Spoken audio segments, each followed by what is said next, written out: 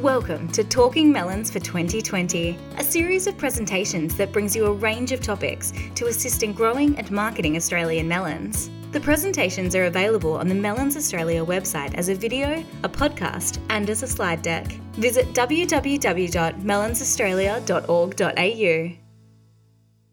Hi everyone, welcome to Talking Melons. I'm Dr. Lee Stevens from Plant and Food Research, and today I'm going to talk about pollination of hybrid watermelon. Many Australian cropping industries use managed honeybees to achieve pollination, but for a lot of these crops, including watermelons, we don't actually know how reliant we are on these managed honeybees compared to wild honeybees and other wild pollinators. And this is a bit problematic because honeybee pests and diseases such as Varroa, which isn't yet in Australia but could arrive here, have the potential to dramatically alter pollination by unmanaged honeybees. So the best ways for growers to prepare for Varroa or other future honeybee pests and diseases is to develop a really good understanding of the key pollinators. And these can vary between crops and also among regions. Secondly, it's important that growers have a pollination plan to ensure that pollination is not just left to chance and can be adapted to future change. The research I'm going to talk to you about today has been funded by Plant Food Research and Hort Innovation, and our main aims have been to develop better understanding of industry dependence on honeybees and to develop flexible pollination strategies. Our first step in better understanding watermelon pollination was to survey insect flower visitors on farms in 3 major growing regions in Queensland, including Lakeland, Gummaloo and Chinchilla. Through our surveys, we found that honeybees were the predominant flower visitor in all farms, making up between 72 and 97% of all flower visitors across farms. But there were a whole lot of other insects in our surveys, including a variety of native bees, flies, beetles, moths and butterflies. If you are looking through the slides that accompany this presentation, you'll see some quite nice pictures of these different sorts of flower visiting insects. But pollination is more than just what's visiting the flowers. Pollen needs to be moved from the pollen-producing male flowers onto the fruit-producing female flowers, and the shape and size of insects, as well as their flower-visiting behaviour, can affect how much pollen they transfer. If you have a look at slide 6, on the top left, you'll see a butterfly collecting nectar from a male watermelon flower, and then on the top right we have a stingless bee collecting pollen from a male watermelon flower. You'll see that the butterfly has a really long tongue and it's just perched on the edge of the flower and using its tongue to collect the nectar. So it's really not making a lot of contact with the pollen on these anthers, whereas the stingless bee is crawling all over the anthers while it collects the pollen. So in the case of the stingless bee, it's picking up a lot of pollen that can then be transferred onto a female flower should it visit one. So to see how effective different flower visiting insects are at pollinating watermelon flowers, we recorded the number of pollen grains they transferred in a single visit. And we did this by bagging flowers before they opened so that no insects could visit them. Then we waited for the desired insect to visit, and then we would rebag and count the pollen grains transferred back at the lab. On slide 7, I've included a picture of a stained female watermelon stigma, and you can see pollen grains at the tip of the stigma. There's about 400 in this picture, I think, and we used a microscope to count these. We found that all of the bees assessed, including honeybees and several different kinds of native bees, were capable of depositing pollen on the stigmas. So all of these bees were contributing to pollination. So per visit honeybees were the most effective, depositing around 40 pollen grains per visit, while some of the smaller native bees were depositing around 17 pollen grains on average per visit. As I mentioned already, the body size and behaviour of the insect can affect the amount of pollen picked up and deposited. If you are watching the slides, I've included some example videos of this.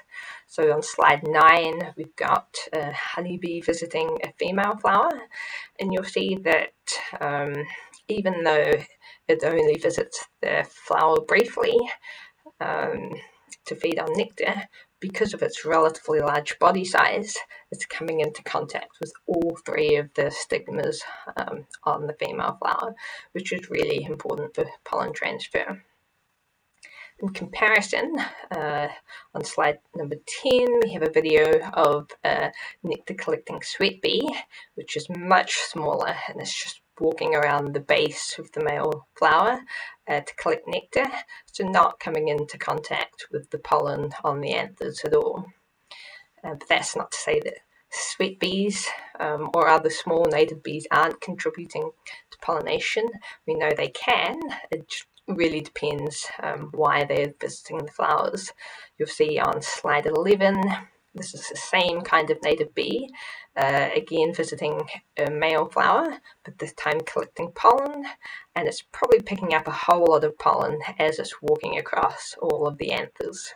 In addition to how much pollen flower visiting insects are putting on flowers, it's important to know how frequently the insects are moving between the flowers. Pollen needs to be moved from the diploid or the seedless male flowers onto the fruit-producing triploid female flowers. So if an insect spends most of its time on a small number of flowers and avoids visiting either the female or the male flowers, it won't be making a large contribution to pollination, even if they're fairly abundant. So, for example, we saw quite a lot of ants in the field. Ants aren't likely to move about as much as bees because they're walking between flowers rather than flying. Our data showed that both honeybees and native bees frequently moved between male and female flowers.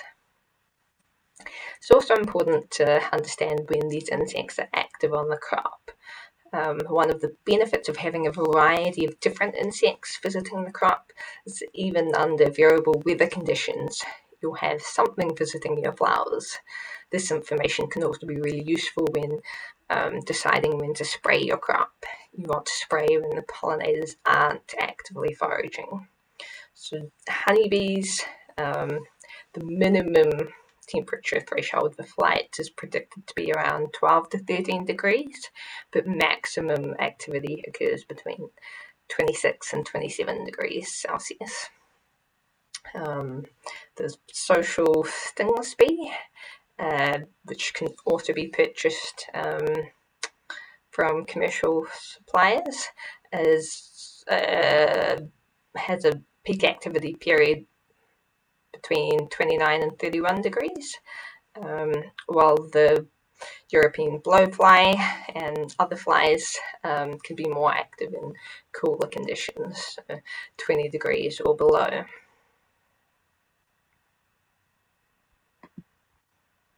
Something we get asked a lot is where do native bees live and how can they be encouraged onto crops? So many of the native bees we've seen in our surveys will have homes in the landscape surrounding the farms. Native bush is a particularly good habitat for them. Some bees will build their nests in the cavities of mature trees, and others will burrow into the ground. So maintaining the environment around your crop will help to sustain the numbers of these native pollinators within your crop. To summarise my key points so far, we now know that a range of different insects visit hybrid watermelon crops in Australia, and that many of them are likely to be contributing to pollination. So it is important that we try and preserve their populations so that we can continue benefiting from their pollination service. It's also really clear, though, that honeybees are extremely important to hybrid watermelon production in Australia, and so we've also been working on ways to improve their management. I'm now going to tell you briefly about 3 different research trials we have been working on to refine hive stocking rates, hive placement, and hive feeding practices. So, as for a lot of crops, stocking rate recommendations for watermelons are hugely variable. I've come across reports of anywhere between 3 and 13 hives being used per hectare. The Queensland Department of Primary Industries gives a rule of thumb recommendation of at least 2 hives per hectare for efficient pollination, but we wanted to have a closer look at this. So in 2 different blocks we assessed bee activity on flowers and also pollination under a range of different stocking rates. So to make sure we were looking at bees that we introduced and not wild bees or bees from other sites, all hives were fitted with powder dispensers above their normal entrance, and when in use, the powder dispensers contained this fluorescent powder that was deposited on the backs of bees as they squeezed through a bee-sized gap in the dispenser. So there's some quite cool pictures on slide 14 showing marked bees of various colours, so I would encourage you to check them out. Our study blocks were quite different. One was really long, 1400 metres, and surrounded by horticultural and farmland. I'll refer to that as Block A. And the other was much smaller, 400 metres long, and surrounded by horticultural land, but also native bush. And I'll refer to this block as Block B. In Block A, we tested 4 different stocking rates between 0.7 and 3 hives per hectare. And at Block B, we tested 2 different stocking rates, 1.7 and 3.5 hives per hectare. On slide 15, I've included a results figure for the bee activity on flowers with the different stocking rates. We found that the average number of marked bees increased significantly with every additional hive per hectare. Bee activity was 3 times higher at 3 hives per hectare, with flowers receiving at least 22 visits by marked honeybees. We know for seedless watermelons that between 6 and 8 visits are required for fruit set, and then marketable quality watermelon is achieved after 10 to 60 visits, depending on the variety. In seedless watermelons, they're likely to need more visits than this, just because there's triploid and diploid pollen being moved around, and we really only are interested in the diploid pollen.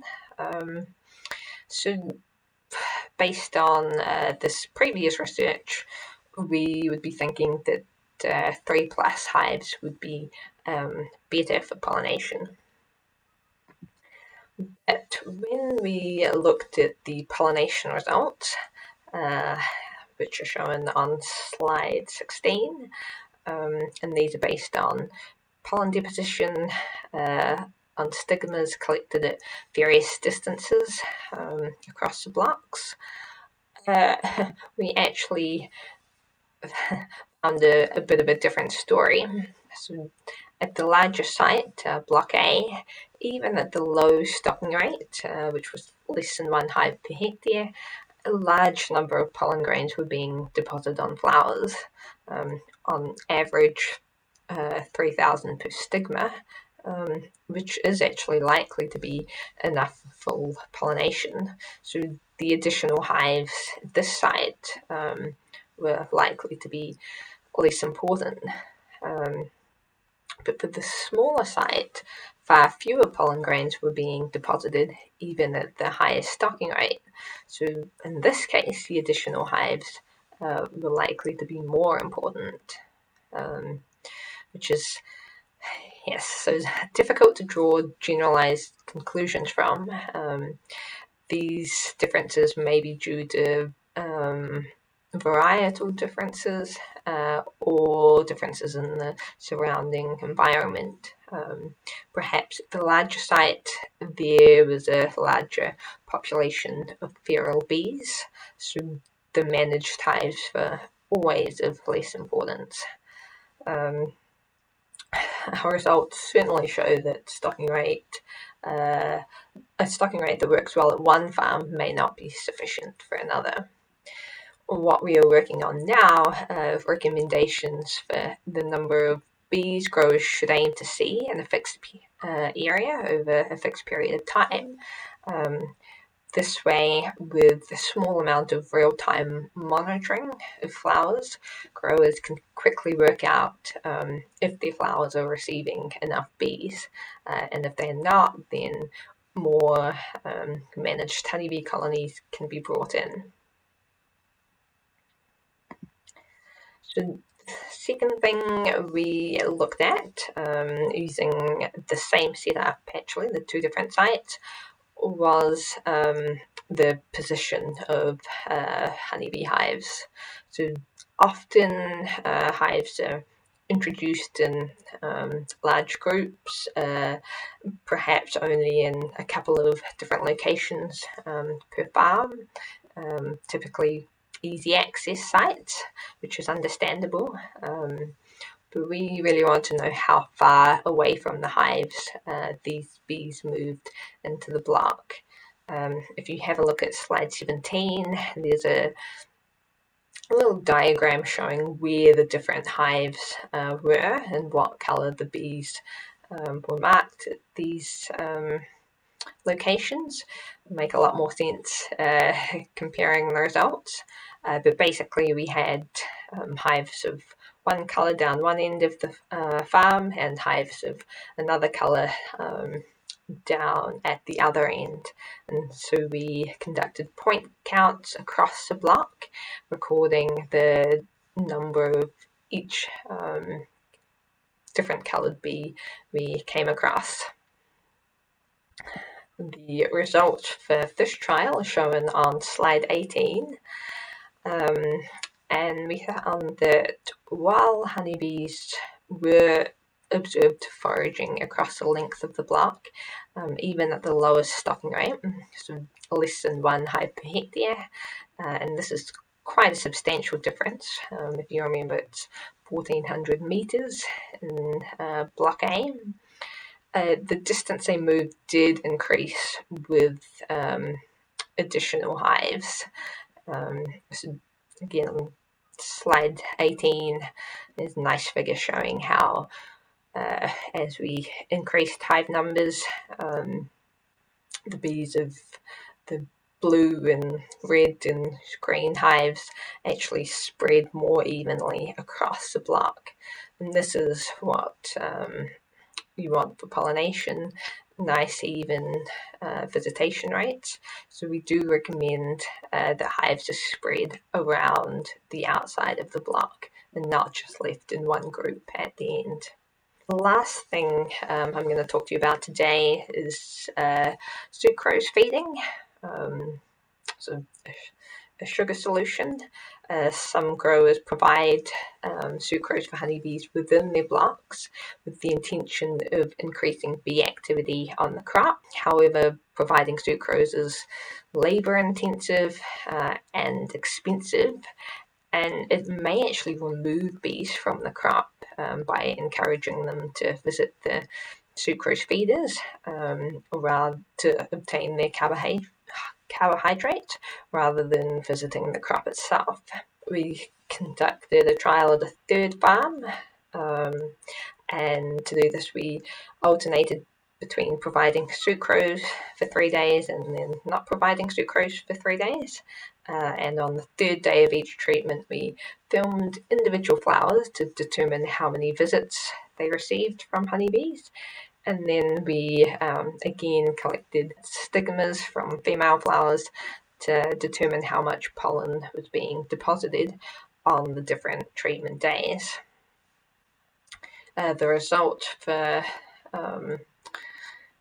honeybee activity on flowers is shown on slide 20, and we found that when both time of day and treatment were taken into account, flowers actually received more visits from honeybees when no sucrose was provided to the crop, but only between 9 and 10 and 11 and 12. Then when we looked at the amount of pollen deposited on flowers, so the amount of pollination occurring, we found that there was actually no difference on the days that bees were fed sucrose and on the days that they weren't. So it's possible that there's a benefit for the health of the colonies. This isn't something that we checked, but in terms of improving pollination, providing sucrose in the field is not something we would recommend, because there is cost to the grower, and we really haven't found any benefit in terms of pollination. So that's where I'll leave you today. If you want to learn more about melon pollination, then you can check out our melon pollination fact sheet. I've included the link on slide 22. But it's accessible from the Be Aware Melon website. Thank you very much for listening in today. And I'd just like to point out finally that the work I've covered today is thanks to a whole lot of different researchers who I've acknowledged on the first slide of this presentation. Thank you. Bye.